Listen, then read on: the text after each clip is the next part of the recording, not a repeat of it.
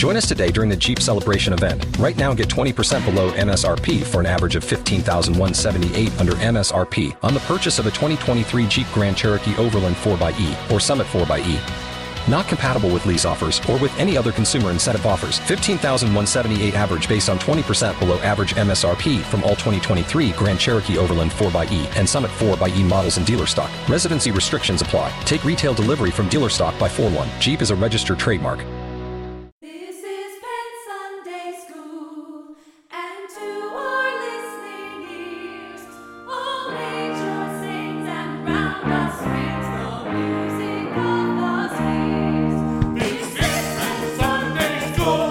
Brothers, sisters, siblings, welcome to Penn Sunday School. I am your director, Reddy Rich, coming to you from an undisclosed, privately held tailor shop and museum. Today, Penn is finishing up his chat with Adam Carolla in history while he's in actuality in Spain. And now here they are preaching love, Penn Jillette and Adam Carolla. Yeah, this is Penn Jillette preaching love. Right now, we're going to go back to my conversation with Adam Carolla. We're going to talk about jugglers and comedians and comparing the two because, that's two things we know. I'm a juggler, he's a comedian. We're also going to talk about some stuff that was more current back in mid-March when we recorded this, but still good. So keep in mind, if it seems like we're unstuck in time, that we are. And now, here's Adam Carolla interviewing me. In the green room at Jimmy Kimmel's stand-up where it's packed. Theater. It is packed. Still getting over the devastation of Shin Lim's cards being added using Photoshop. Well, I don't know exactly what program they used. I'm not... Yeah, he's spraying those cards. So, Adam, you can see the faces on the cards. I just want to believe so badly. What photographic process are you doing that lays those cards out beautifully? You're right. I want to take a little bit back to the heartbreak. He might have actually been sprinting cards. He could have been doing that. And then they put the faces on They them. just helped it out. Mm-hmm. You want to clean it up. Card filter. So I had a moment in time where I decided to be a juggler as well. Did you? I did, because I was always coordinated. It was good hand-eye stuff. And my buddy Philip Welford was a juggler who was just a great friend, and he ended up in Branson, and then he got this early onset dementia, and it's very sad, and he died, fairly young. And there's his life. There's his life, about 12 years ago. But he was a good friend of mine, and he rode the unicycle and juggled in his act. And I could already ride the unicycle. It's a great thing. So I was like, I could ride the unicycle. You're doing comedy and juggling. He's working cruise ships. He's making money. He's doing commercials. I was like, if he could just teach me. And he tried for a few days. And I realized I was sort of like, I don't think I'm going to ever get good enough at this. I should work harder on just getting better at comedy versus burn the calories trying to juggle. It is also insane, but it's sort of like what you were talking about, which is this is in the, late 80s, very early 90s. I still thought juggling and riding a unicycle was a sort of viable path to show business. Here's the thing. Magicians, comics fucking hate jugglers. Because this is the thing that's amazing. If you get a solid 12 minutes of a juggling routine, I mean, a good solid 12, funny and entertaining, everybody likes it. With that 12, you will work the rest of your life. Yes. You'll never get rich. You'll make a good living, can support a family. You'll be in six figures. You really will. That's good money. And you'll go on cruise ships. You'll do corporate shows. You'll do a little variety, but a comic, we know a few guys, there's probably 100 guys who are able to stay at a certain level and always work. But pretty much you either break into a sitcom or you get your own gig. The people that stay at a level of constantly working, and I don't know whether this is the venues or whether this is psychological, comics that do that for a long time, like Bobby Slayton, and, we all know, we could all name 10 of them, don't seem to like it. Right. You meet 65-year-old juggler who's been working 40 years, 45 years in juggling. Mm-hmm. He's doing fine. Yeah, I know. That was my take. Like, Philip would go do a cruise ship, then he'd go play a club, and then he'd go to Caesar's Tahoe, get booked for a weekend, and then ultimately end up in Branson playing. Oh, maybe you know this the guy. Andy Williams Theater. He opened for Andy Williams and would go on the road with Andy Williams and would explain to me back in the later 80s when I was making $12-13 an hour as a carpenter. He would go out with Andy for 6-7 weeks, 9 weeks, open for him, and explain to me he got $6,000 a week. Yeah. And I was like, $6,000 a week? But when you said his name, I didn't recognize it, and I know this shit. Well, no one recognized that you're listening to, but he was working his whole life. Now, I got to say this. That was the goal Teller and I had. To work. Everything else is an accident. Right, a happy accident. By 1985, we were making, more money than our dads did. My dad was a jail guard. His dad was a commercial artist. We're making more money than our dads. We were living very happy, and we knew all these guys that were doing cruise ships and corporate shows and little theaters. We were thrilled. And then someone said, try off Broadway. And we said, what the fuck? Right. But, if you talk to Paul McCartney, Madonna, Howard Stern, they will all tell you they were not as famous as they should have been. I bumped all of them for you today, by the way. They were all booked. Let's get pen in here. Paul McCartney actually says the Beatles weren't as successful as they should have been. Really? He's actually made that sentence. He's actually said that sentence. What does he mean by that? He means that he is more ambitious than anyone you've ever seen. Yeah, and he's still going. Yeah, and I'm not. I'm not. No, but I was thinking, is he 81, 82? Yeah. I was thinking the other day, I was watching Martha Stewart on a Skechers commercial. I was like, somebody should force Paul McCartney to have a kid with Martha Stewart. Martha Stewart has 17 jobs. She's in her 80s. Yeah.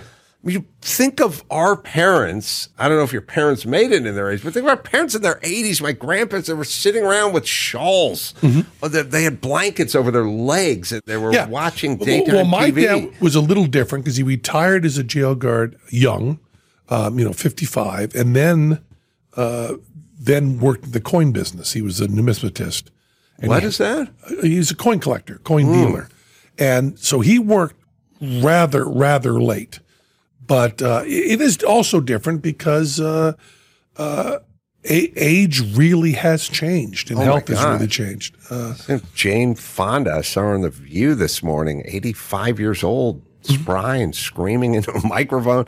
Oh, and so the guy who I wanted to check you on was my buddy Philip, ends up in Branson. He's working. He went out there with Andy Williams. He was opening for Andy Williams. Andy loves Isn't him. it great? That was my first guess. Yes, it is great. And also, like I said, when he would make $6,000 a week and explain that he did 20 minutes a night, I was like, wait, you know how much you make an hour? Everything was being converted because I was getting $13 an hour. Yeah. But he went out there and hooked up with a magician called Kirby. Kirby Birch, yeah. Kirby, and said the guy was a nightmare. Yep. And I remember Philip, all he said to me was, I'm breaking off from Andy Williams and I'm doing my own theater. I don't know, one of the Osmond theaters or something like that. And I've hooked up with a magician and his name is Kirby. And then he showed me a picture of a guy in swashbuckling captain's boots that went up past his knee, that front flap that went past his knee. Well, he's in combat. Yes, dressed sort of like Michael Jackson in his later years with too much makeup and eyeliner, sort of doing the face of illusion with the hands flying out, the hair puffed up like a cockatiel, And I just looked at this guy and I said, I don't know, Philip, this guy seems like a douchebag to me. And he's like, hey, he's popular. He's a magician. He's a great guy. We're pairing up, And then later on, I don't know if Kirby screwed him over or what happened to Kirby, or there was allegations. I don't know what happened. All of that happened. All of it happened. Yeah. Is he still working? Is he around? I think so. I think he's still trying to work now and again. But you bring up a very good point. Jugglers are maybe the only ones in show business who know how good they are. Mm-hmm. Right? Because you walk into a room, they're juggling conventions, and I go to them. You walk in the room, you look around, and you know exactly where you are, precisely where you are. Now, with a magician, what are they going to say? I'm more magic than you? Right. And with a comedian, I'm funnier than you? Right. It's real. I mean, we knew that Gilbert Gottfried was great. We knew. But it's really hard to quantify. That guy just did 7 clubs with back crosses. Right. I will never know someone well who's able to do that unless it's that guy.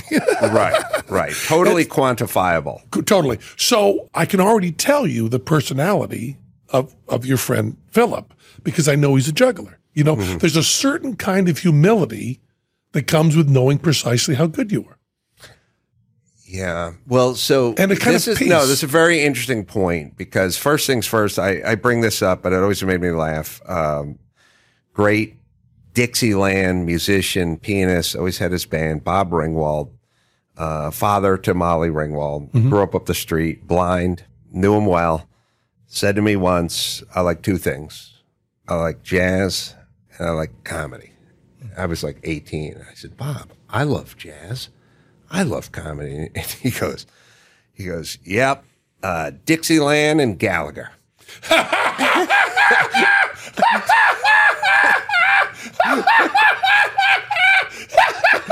glad you had that reaction.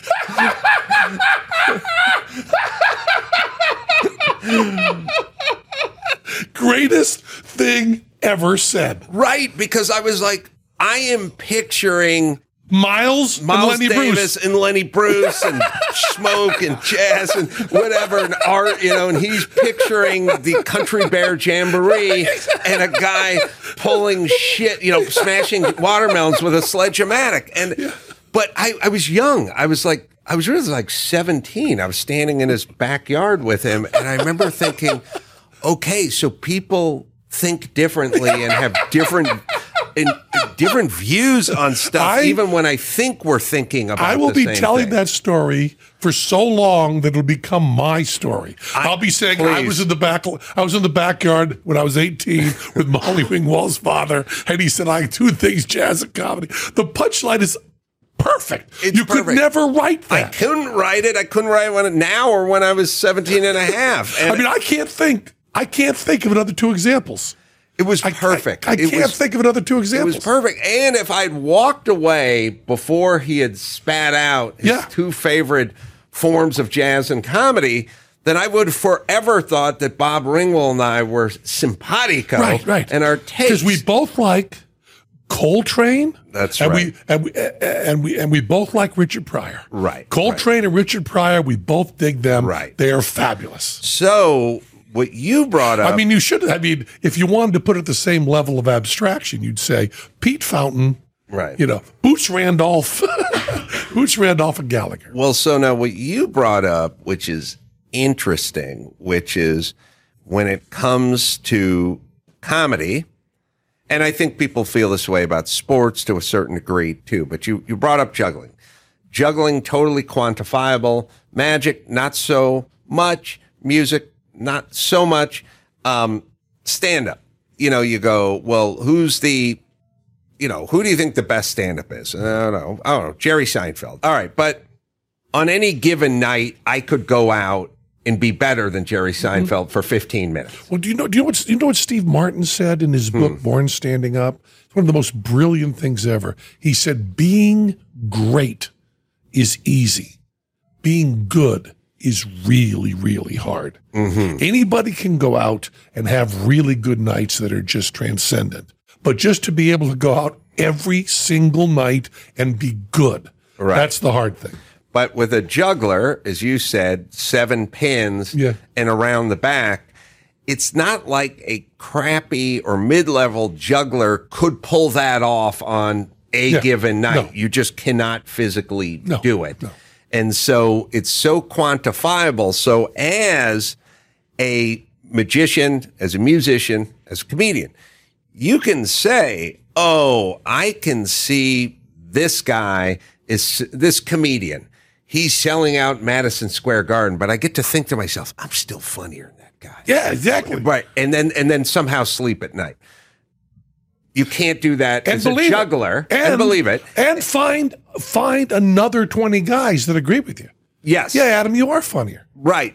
But as a juggler, you can't do that. No, you have no chance. And so like when you're first leading down this road, I was like, oh, Philip, you're going to say Philip was super confident because he had the skill, but Philip was super humble because he realized there were 2,800 guys in North America who could juggle better than him. And if you said to him, how good a juggler are you? He would say, I make a living. I love doing it. Yeah. That would be the total answer.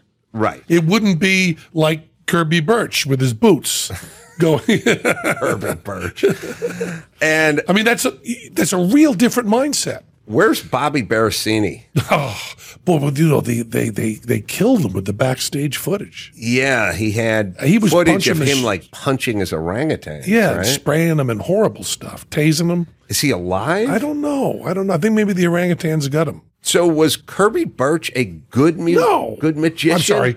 Well, you know, we all like each other. right. He wasn't even good. No. It's so funny. Philip just showed me a headshot of the guy, and he said, I'm hooking up with this guy in Branson. I said, this guy, don't do it. Don't do it. Don't do it. He's wearing captain's boots and like Aquanet. It's not we don't need to call Patton to get the answer on this. Don't hook up with him. Right. How did you hook up with Teller? Just the way life goes. You know, when I was in high school, I bought a stereo from a guy who was doing these weird classical music shows at Amherst, where Teller went. And he asked me, you know, I was 17 years old. He said he was doing this Bach cantata with this weird group he had of Amherst College alumni in the 5 College area, Amherst, Massachusetts, called the Otmar Scheck Memorial Society for the Preservation of Unusual and Disgusting Music. Wow. It was like a PDQ Bach thing, you know. And I was, 17 years old. And he said, do you think you could play the bass drum part to Beethoven's Fifth while juggling? I said, yeah. Really? He said, I said, yeah, I can learn anything. I'm good at practicing. Oh, you do the kick drum while juggling? On the side. Yeah. Right. No, on the side, be able to bounce and do stuff like that. Oh, bounce the ball. Yeah. Or I think I hit it with a club, actually. But and I just said, I couldn't do it then. I just said, it was very, very prescient thing to say that I think I try to tell my children. If you learn to practice, you can learn anything. Right. But learning to practice is difficult. Very few people know how to practice. Right. But I knew how to practice. I was good at practicing. I had that mind-numbing, I will do this for 300 hours, and I'll be able to do it. He also then said, I want to do the Cacciatorian saber dance, And do you think you could throw plungers around me and get them to stick to a wall? I said, yeah, I think so. Turns out one of the hardest tricks I ever learned, but I learned to do it. And I went to do the show, and it was really weird because all these people were alumni of Amherst College.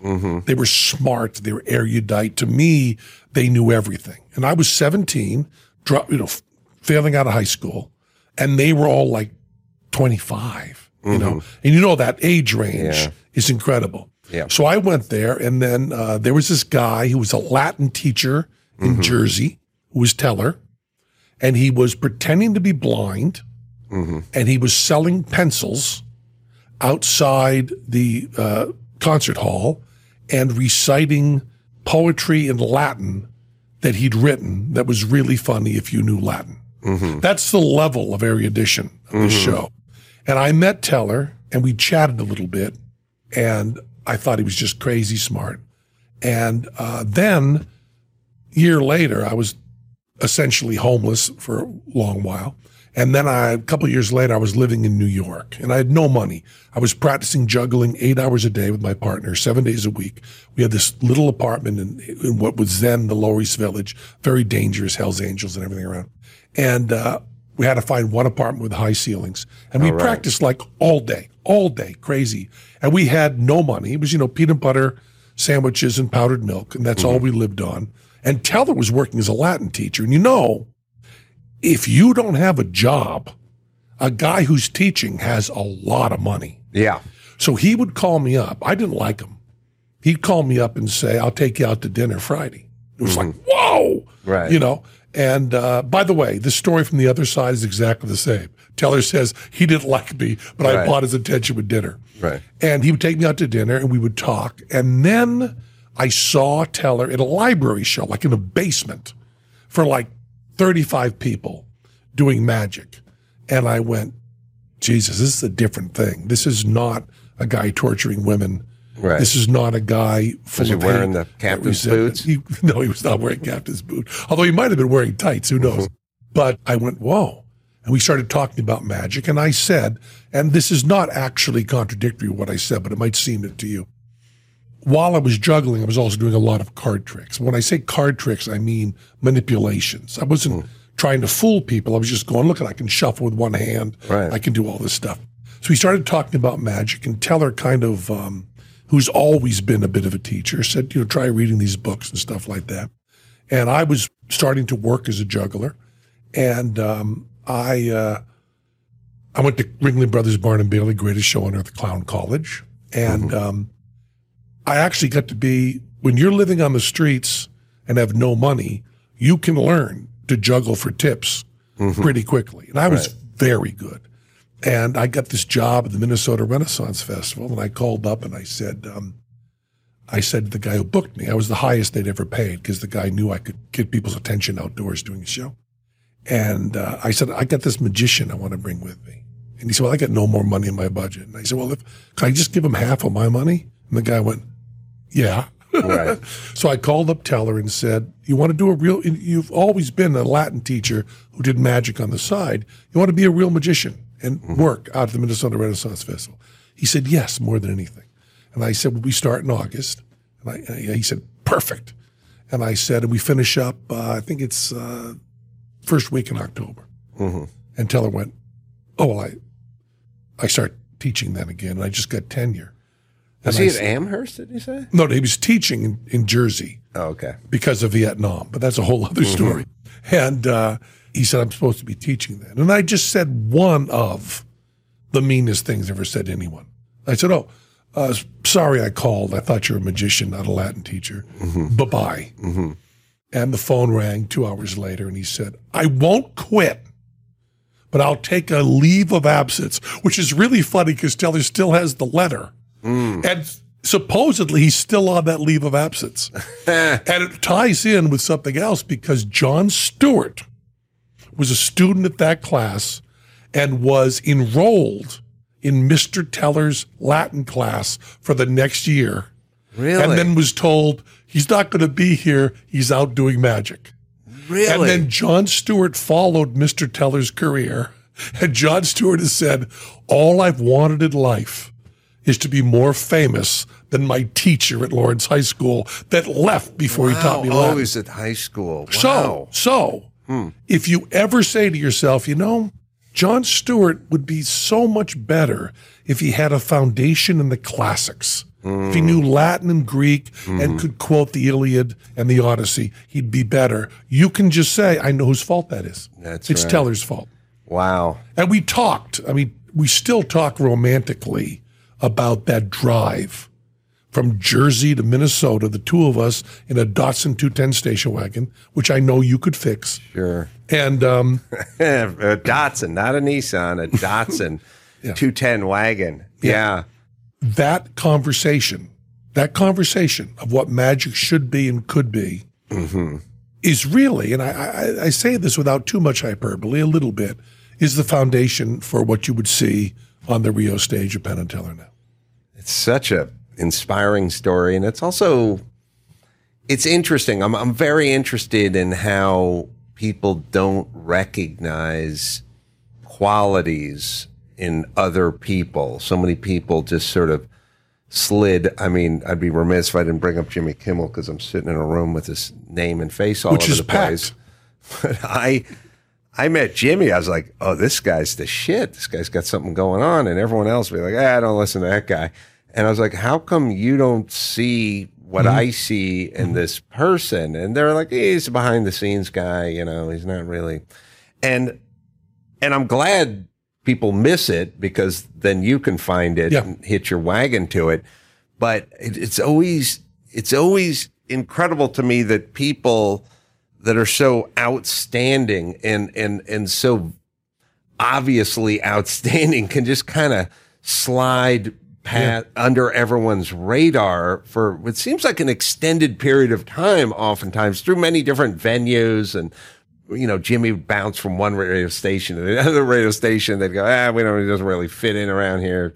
Just go somewhere else, and it's like, and I guess I was the same way. Of course, then when Jimmy met me, he felt the same way. He's like, why isn't anyone listening to you? And I'm like, no one listens to me. And he's like, I'll listen to you. And so, and it sounds like you had that same thing exactly. with Teller. Teller and I think this is so important.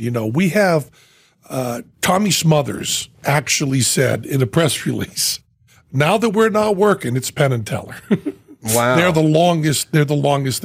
And people ask, and I always tell them. The Smothers Brothers were the longest running show out here? I mean, no. They were the longest partnership, just in general. Because partnerships are way out of fashion. You don't have Martin and Lewis, Abbott and Costello. They were all. So the reason is, I've always said, and I've said this so many times, but Teller and I are not based on friendship.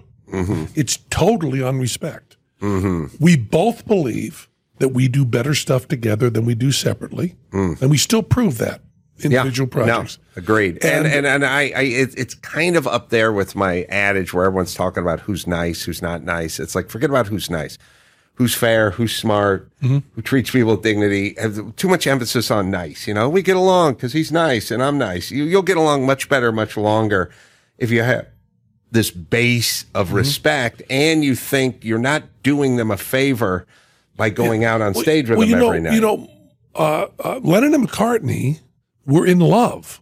Mm-hmm. I mean, they were really in love. It may, as time goes on, we may find out that it really was sexual, but I think it was. They were really deeply in love. So as soon as they weren't in love, their whole world crumbled. As soon as they, at 28, found that, maybe we want to marry women, things crumbled. Teller and I have always been like two guys running a dry cleaning shop. Mm-hmm. And people will tell you there are many times working together where we are clearly not getting along. Mm-hmm. We're not mean to each other. We're not disrespectful, but we're like two guys working to 7-Eleven. We're just getting through it. And, it's clear that after, almost 50 years, by any measurement, Teller's my best friend. He was the first one to hold my children after my wife and I, all that stuff. But our relationship is essentially complete respect business partners, and that's so much more powerful. I mean, if you talk to me about how much you want to go out and laugh with Teller after a show and have a good time, I might tell you, don't fucking bother. But if you want to tell me who is the best person at thinking about this structure of a trick or a joke, I'll say you're not going to ever find better than Teller. And I believe that same thing is reciprocal. All right, we'll take a break, and we really will get to a little news right after this. Hi, this is Penn from jolly old England, and I'm using all sorts of groovy technology and digital services. I mean, just to send this to you, I'm using all this stuff. I mean, so much of the stuff we do on our smartphones and all of that, it's the way we should live our lives. We control things that way. And with the world so digitized and automated, why stick to old school mailing and shipping? Do you like that segue? It's very nice. If you mail or ship often, let Stamps.com do the hard part for you. Simply print postage and shipping labels right from your home or office. It's ready to go in minutes. No long lines, no complicated setups. You just go. And don't forget, they've been a sponsor of the show since 2013. 10 years of great service helping us and helping you. It's such a good service. We use it for everything. We use it for everything, so you don't have to go to the post office. And also stuff, they got deals with USPS and UPS for up to 84% off. It automatically tells you the cheapest way to do it. They've been doing it for 25 years, indispensable to over 1 million businesses. You just got to do it. You don't have time to go to the post office, no matter who you are. Stamps.com, stamps.com, stamps.com. It's really easy. It's cheaper. It's just the greatest thing in the world. Sign up with promo code PEN for a special offer that includes a 4-week trial plus free postage and a free digital scale. No long-term commitments or contracts. Just go to stamps.com, click on the microphone at the top of the page, and enter PEN. Stamps.com. They're great. I got to tell you, this Caldera Labs stuff is really, really good. There's a lot of sun out, and to ensure your skin is well prepared for the summer, in the summer, I've incorporated Caldera Labs into my routine, taking care of my skin. Look at this. The skin looks beautiful. It's never been simpler. Their products are clinically proven to help visibly reduce wrinkles, fine lines, and signs of aging, which I need. It's just wonderful. It's wonderful. Your skin feels really, really good. Just use the code PEN at Caldera Lab. That's CALDERALAB.com to enjoy 20% off their finest products. It's really good. It's high performance skincare. You get to put nice stuff on your face and it feels really good. I use the clean slate, the base layer, and the good. Clean slate cleans you up. Base layer just kind of makes it all soft. And then the good is the night before. When you go to bed, you put it on. It's really good. I like it. An icon. I put it on my eyes. All this stuff makes your skin feel really, really groovy and makes me, I think I look better. People say I look better. So good. Go to Caldera Labs. Get 20% off with our code PEN at calderalabs.com. That's 20% off at Caldera Labs by using the code PEN. Elevate your skincare game this summer with Caldera Labs. That's CALDERALAB.com. Check it out. Don't you love an extra $100 in your pocket? Have a TurboTax expert file your taxes for you by March 31st to get $100 back instantly. Because no matter what moves you made last year, TurboTax makes them count. That means getting $100 back and 100% accurate taxes, only from Intuit TurboTax. Must file by 3/31. Credit only applicable to federal filing fees with TurboTax full service. Offer can be modified or terminated at any time. Before Shopify, were you wondering, where are my sales at? Now you're selling with Shopify, the global commerce platform supercharging your selling. You have no problem selling online, in person, on social media, and beyond. Gary, easy on the cha-ching. Oh, sorry, but my Shopify sales are through the roof. Start selling with Shopify today and discover how millions of businesses around the world use Shopify to ignite their selling. Sign up for a $1 per month trial period at shopify.com/listen. Shopify.com/listen. Penn Jillette hanging out backstage at Jimmy Kimmel's Comedy Club. How full is it? It's packed in this room. Chris has got a little news for us. Yeah. So actually, since we're in Vegas, I wanted to do some local news. And Siegfried and Roy's former estate has just been sold for the full $3 million asking price. It's called Jungle Palace. But it wasn't sold to Murray, right? Murray Sawchuk? No, it's Brett Carden. Right, because Murray Sawchuk, who's a magician here in town, got some press a few days ago by, I'm touring the Siegfried and Roy house and considering buying it, which I guess is a very good move. But Teller just wrote me an email going, maybe we should buy it just for a joke. Yeah. Because, make Kirby live there. That would be awesome. Well, they've already got the boots. That's right. They're in the closet. They're in the closet. Right. Well, they were for a while, yeah. Those boots. Yeah. I mean, so here's a question with that kind of stuff. I think the Playboy Mansion sold several years ago, Holmby Hills, I don't know, $100 million or something like that. Anyone who's ever been to the Playboy Mansion, it's sort of like seeing the original Batmobile. You go, oh, come on. It's a piece of shit, And there's electric tape on the steering wheel and stuff like that, electrical tape and stuff. And it's like, Yeah, that's what the Playboy Mansion was. But then the question is There's you the keep grotto. it? There's Yes. the grotto there made of paper mache. Do you keep it as a sort of time capsule? I mean, Holmby Hill is some of the most expensive real estate on the planet. Or do you develop it and get rid of it? Like, what do you do? What do you do with Siegfried and Roy's house? Well, what do you do with the Sharon Tate house? Oh, well, they bulldozed that shit. Yeah. Yeah. So Brett thought that somebody was going to buy the property and tear it down.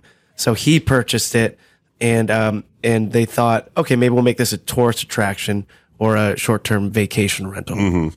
But yeah, they want to keep. So at this point, they want to keep it the way it is. That is a more reasonable desire than the Playboy Mansion, because it's in a bad neighborhood. The real estate's not worth anything. It is in a bad neighborhood. Yeah, it wasn't when they built it. Right. Same as the Liberace place. The museum or his house? Both. They're the same. The museum was over in a strip mall, but the house was also a museum. And the thing is that we know you have talked to smart 25-year-olds, really smart 25-year-olds, and ask them who Richard Pryor is. Right. And ask them who Johnny Carson is. I just had a guess. She wasn't 25, I don't know, 32 or something. I had no idea who. No, because... So that's Siegfried and Roy are important to our culture for another 3.5 minutes. Right. Yeah. Sad. But it's not really sad. It's the way life should go, because there has to be other, I get crazy about this. My friends talk about their children. They say, my children like the same music that I do. But I say, you're a shitty parent. When I get in the car with my children, they play the music. When we watch TV together, we watch the stuff that they like. I'm not a guy that would watch Always Sunny in Philadelphia. My son loves to watch it. He loves to watch Inside Job, the cartoon that is goofy. And I enjoy it. It's really good. But I'm not saying, oh, no. Man, you got to see Dawn of the Dead. He wants to see Cocaine Bear. That's where I'm going tomorrow, is to see Cocaine Bear. We're not going to sit home and watch Monty Python and the Holy Grail. So it's perfect. I mean, Penn and Teller need to be forgotten because there's other stuff coming down the pike. Done and done. Yeah. But what I'm kind of saying is maybe, speaking of juggling, kind of do both. Like, keep up, know what's going on, know who Wiz Khalifa is, but also know who Three Dog Night is. Yeah. And we had a kind of emphasis on wanting to know about the past when we were younger. Mm-hmm. That emphasis is gone now. Yeah. And the number one answer for young people when you ask them, you don't know who Johnny Carson is? Like, I wasn't even born when he was like, I know. Shakespeare. You weren't born with fucking Shakespeare. You weren't born with Bach. You weren't even born with John Coltrane, Miles Davis, Richard Pryor. Right. Learn everything. Learn. I mean, Firesign Theater. Yes. Well, Firesign Theater, Phil Proctor, they did a thing called Proctor and Bergman, and I was 18. I was hitchhiking around the country following Proctor and Bergman. Mm-hmm. I would go to and I did this performance art thing where I would show up at the club. They were selling only okay in small clubs. I would show up at 8:00 in the morning with my friend waiting to buy tickets when the tickets office opened. And they come in for sound check at 4 p.m. and Phil Proctor says, "What are you doing here?" And I said, "Well, I just read in the paper that people were lining up for the Stones, 10 hours before the show. And I like you more than the Stones. So I'm waiting here. It's a sign of respect." Wow. And I said, he said, "What do you do?" I said, "It's a performance art thing. My friend and I want to stand here to show we would wait in line to see you." Mm-hmm. And he said, "What do you do?" And I said, "I'm a juggler. I want to do more stuff in comedy." And Phil Proctor said, I said, "What's your advice?" He said, "My advice, know everything." Mm-hmm. He said, "For comedy, don't worry about comedy or timing or anything. Know everything. Learn Russian. Know the specs on the space station. Learn to fix a car. Learn everything. And then you'll be funny." So it's the punchline to pay off. So we were on Broadway, many years later, whatever that would be, 20, 25 years later. And Phil Proctor comes to the show, and he comes backstage. And I said, "Phil, I don't know if you remember me, but I met you in Chicago, and you gave me advice on show business." And he said, "I don't think I do." I said, "Really long hair, eye makeup, juggler." you're that guy, vaguely kind, and maybe he's lying, I don't know. And I said, you gave me advice in show business that really helped me. He said, what did I say? Now, remember, you're on Broadway. Think back and tell me precisely what I said, because I could use the help. And I said, you told me learn everything. And he said, fucking useless. That kind of thing. When people say, you cannot, anyone who talks about music, plus or minus 3 years of their first blowjob, you throw out everything they say. Everything they say in those 6 years, we don't care about, because that's nostalgia. So if we're talking about important music to us, when you're talking about what you think of different musical forms, as soon as I do the math in my head that's those three, and you start saying, well, Rat was one of the greatest bands ever, I kind of go, oh, that's in your window. My blowjob window. I'm not listening to you at all. No, it's very. But when you start saying, I was listening to Kind of Blue, listen to the Miles Davis thing, and I go, okay, now we're talking. No, I've said this many times as it pertains to movies, because I always say you'll talk to someone, especially someone who's younger, and then they'll say Dirty Rotten Scoundrels, so like the funniest movie ever made, and I'll go, that movie came out in 1987, and you were born in 1970. Oh, you were 14. Well, this explains Star Wars. I don't say blowjob, but that's sort of, it's in the But you have said the words blowjob. Yes, I've definitely put those two words together. But yes, people need to know the difference between nostalgia and quality. There's nothing wrong with it. There's nothing wrong with it, but let's not mistake it for quality. Right, exactly. Right. If I want to listen to Incense and Peppermints, right, Strawberry Alarm Clock, I really, really, this means a lot to me, you say, okay, but we're not going to talk about it. No, it's basically like saying this tuna casserole that my mom used to make with hamburger helper is the best cuisine ever. It's like, no, it brings back memories of before your parents were divorced. Right. All right. Sorry, Chris. Go ahead. All right. I also want to get Penn's thoughts on the upcoming F1 race that's coming to town. So it's coming in November. It's the most highly anticipated F1 race ever. It's going to be at 10 p.m., so we get all the lights from the strip. Well, not only do you get the lights, but those cars frequently bottom out and spray sparks out of the back. So at night, it's just that much more dramatic. Right. So, this is obviously a huge deal. Street course, standing room only tickets are going for $500 right now. Wow. Yeah, and like other tickets, of course, $2,500 if you want to be near the new MSG Sphere and things like that, because it's going through the whole town. And yeah, the town is this whole city is just prepping for this huge event. First time ever it's going to be in Vegas. Remember what I said about Phil Proctor saying know everything? Yeah. I don't. My wife the other day at supper said to me and my children, this big race is coming to town. We have to learn about racing and get into it. This is a good opportunity for us. She tanked with that. It did not go over well at supper. We all went, we don't know racing. Oh, yeah, no Nissan Leafs rolling through the streets. So are you going to be here for that? Are you excited about that? I'm excited about it. I don't know if I'll be here. I'll try to figure it out. Explain to me what F1 racing is. F1 racing is just the top of the food chain for any automotive racing, and it is technologically sort of leaps and bounds above whatever there is. And there's probably a lot of innovation probably came out of F1, like no lock braking and stuff. There's lots of innovation that starts in F1 and makes its way to the Fords and the Nissans and everything like that. It's really just saying there's no faster way a human being could get around this circuit other than being in this vehicle. And there's no faster drivers on the planet, because it ends up being, if you are the fastest person on the planet, you probably don't end up in NASCAR.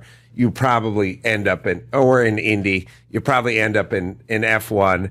And it's just sort of knowing that these 20 guys are the best 20 on the planet, and these cars are the most advanced cars on the planet. I don't know if people articulate it that way, but I think that's what it is. That's the attraction. It's the meritocracy. You're the one who explained to me in terms of cars the Houdini wand or the Odysseus ship when I asked you, when you keep changing parts in a car, what makes it the car?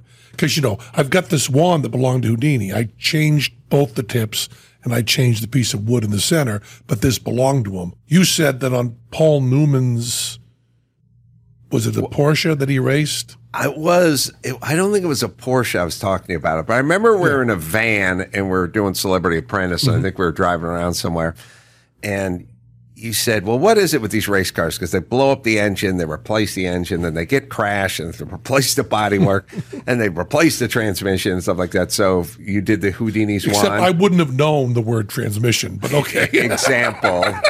You said, do you still own Houdini's wand if you've done the tips and you've done the shaft? It's all been swapped out. And I just said, you do if someone else doesn't claim to own Houdini's wand, then you still have Houdini's wand. But I'm glad I'm learning this about. So should I force my family to go and watch this? I think, look, it's a spectacle, I think, and I think you like spectacles. I don't mean exclusively, but I mean, it's like I went to the Indianapolis 500 several years ago, and I was like, oh my God, this is a spectacle. You know what I mean? So it's not all about the But they're race. going to race like right down Las Vegas Boulevard? Yeah. Isn't that dangerous with all people walking across the street? We should definitely bring that up. Flyers to strip clubs and stuff like that. You're right.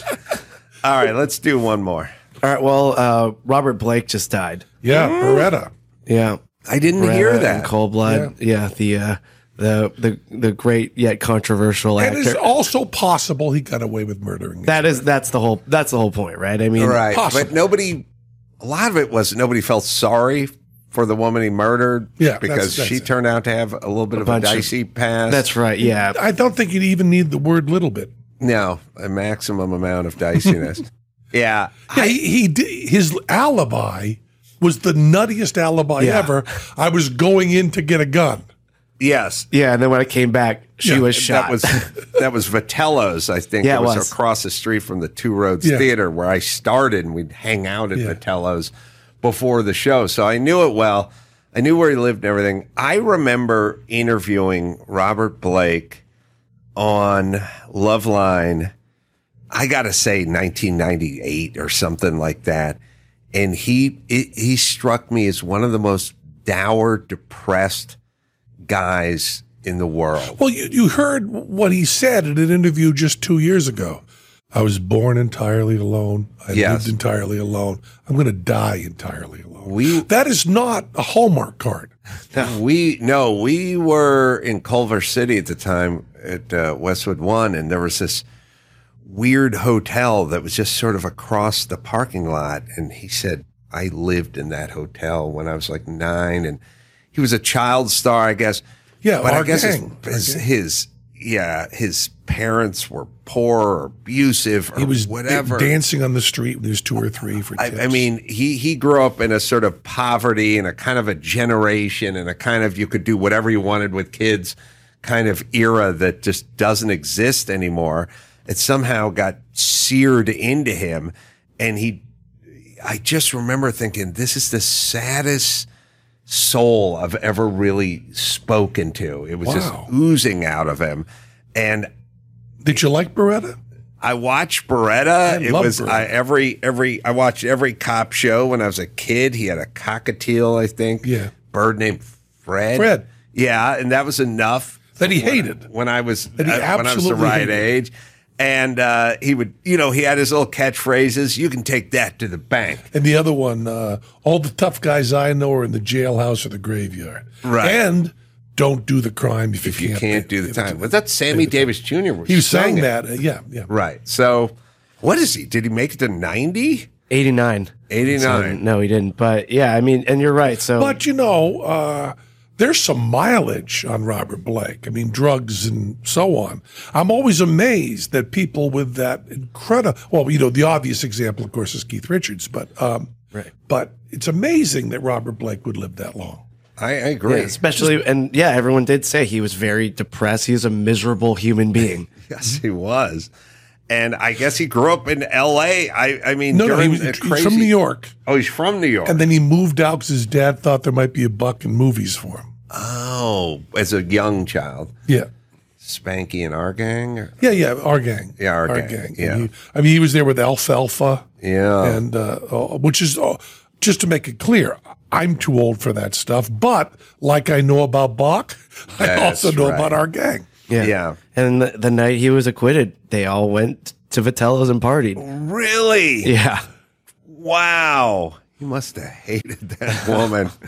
Jesus, it's so, I don't know. It's so sad when someone he had to be thinking shortly before he died, like, really? This is it?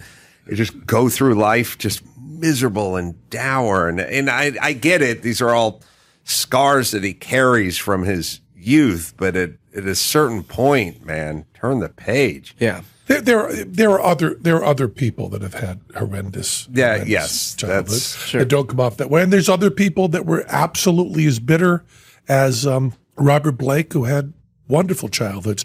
One of the most disturbing things ever is it's good that I can't remember the name. It's actually wonderful. I can't remember the name. Kirby, but the shooters, the kind of the school shooter inventors in the 90s in Colorado. Yeah. Dylan, whatever his name was.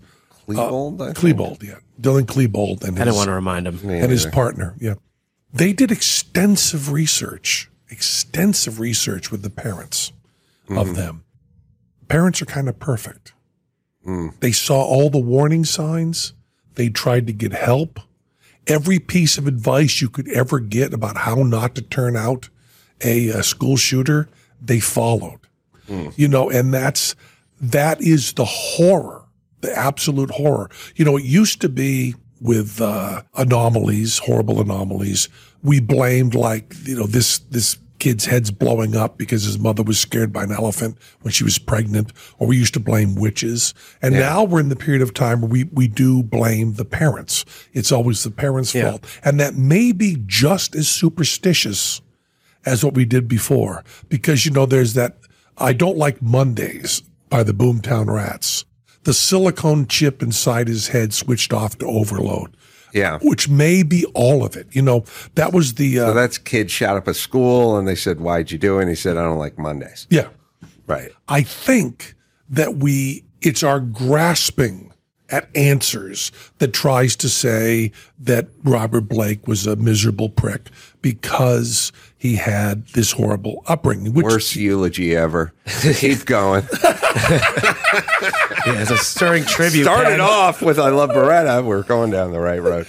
No, I think you know what I mean. I'm not saying exclusively. What it is we try to make sense of things because when horrible things happen, we try to make sense of them. Like when an airliner crashes and they go, oh, well, the screw jack that operated the tail that didn't work. We then go, okay, they figured it out. Right. And they just went, it just crashed because it crashed. Now we're scared shitless. It fell out of the sky. It just fell out of the sky. We're scared shitless to get on an airplane. And when a kid just does something horrible, we search desperately for motivation. We also do that because we want to control it. The simple one is the rape one.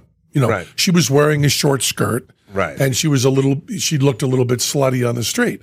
We're only saying that so we have a reason. You should be able to walk down the street absolutely butt-ass naked with porno stapled to your ass, and people should rape you because they don't rape. Right. It was that great, Chris Rock, first of all, if you're going to slap someone publicly, do not pick one of the most articulate with people a microphone. We have alive. Do who it has to a the microphone. homeless like I do. This guy's a big microphone and a big audience. And you know what he ended up saying when he said, why didn't you hit him back? Oh, he said his parents raised him right. Well, so the parents do make a difference. Yeah. We tied it all together. All right, well, let's bring it home. Let me give Penn a nice plug here. TV series Penn and Teller, Fool Us, is season 10, it should be. 10 seasons just got picked up on the CW, and then the game, You Lying Sack, that's available at Walmart. And don't forget my novel, Random. Oh, your novel, I wrote Random. I wrote a novel called Random. Available where you find finer books. And then, of course, the Rio, the live show. That's tickets at pennandteller.com. Well, I always look forward to talking to you, my friend. I always know how easy it is on me to come in here and let you do all the heavy lifting. So, what a pleasure. Just an absolute pleasure. Great. And Robert Blake, we did love Beretta. Okay? We did love it. And you can take that to the bank. And until next time, it's Adam Carolla for Penn Jillette saying mahalo. That was Penn Sunday School. That was Penn Sunday School. Cha-cha-cha. And to our listening ears, You become naked. nature sang and round us rang the music of the spheres. That was Penn Sunday School.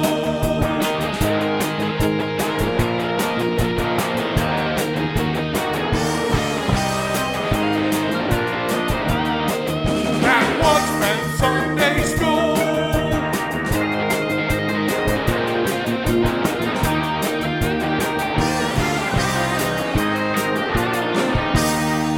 That was Penn Sunday School. You have anybody to thank there, Matt Donald? Yeah, I want to thank people who love supporting the show with a little bit of jingle from their own wallets, and man, do we appreciate it. Thank you to Jeremy R22, Winter Wierkowski, Kristen Kladick, Michael Cohen, Dr. Scoop Little, Joe Mastrangelo, Jeremiah Jenkins. I will say anything you want me to say if you subscribe at patreon.com/pen. I am like a Matt puppet. Jesse Miller, Alexander Hoffman, Danny Olwine, Stephen Volcano, Jim, the magician who would love to perform on the new Penn and Teller block trick, naked, Scooped Mids, and Paul McBride. Thank you so much. Thank you. Okay, here's the situation. Our daughter Mia is leaving for her first sleepover. We have friends coming to stay, and we just got a puppy. So I go on Instacart and solve everything in one order from Kohl's. Fun PJs for Mia. Oh, new bedding for the guest room. And a vacuum cleaner that actually picks up pet hair. All delivered in as fast as 30 minutes. With Kohl's on Instacart, there's no such we can't fix. Visit instacart.com to get free delivery on your first 3 orders. Offer valid for a limited time. $10 minimum order. Additional terms apply.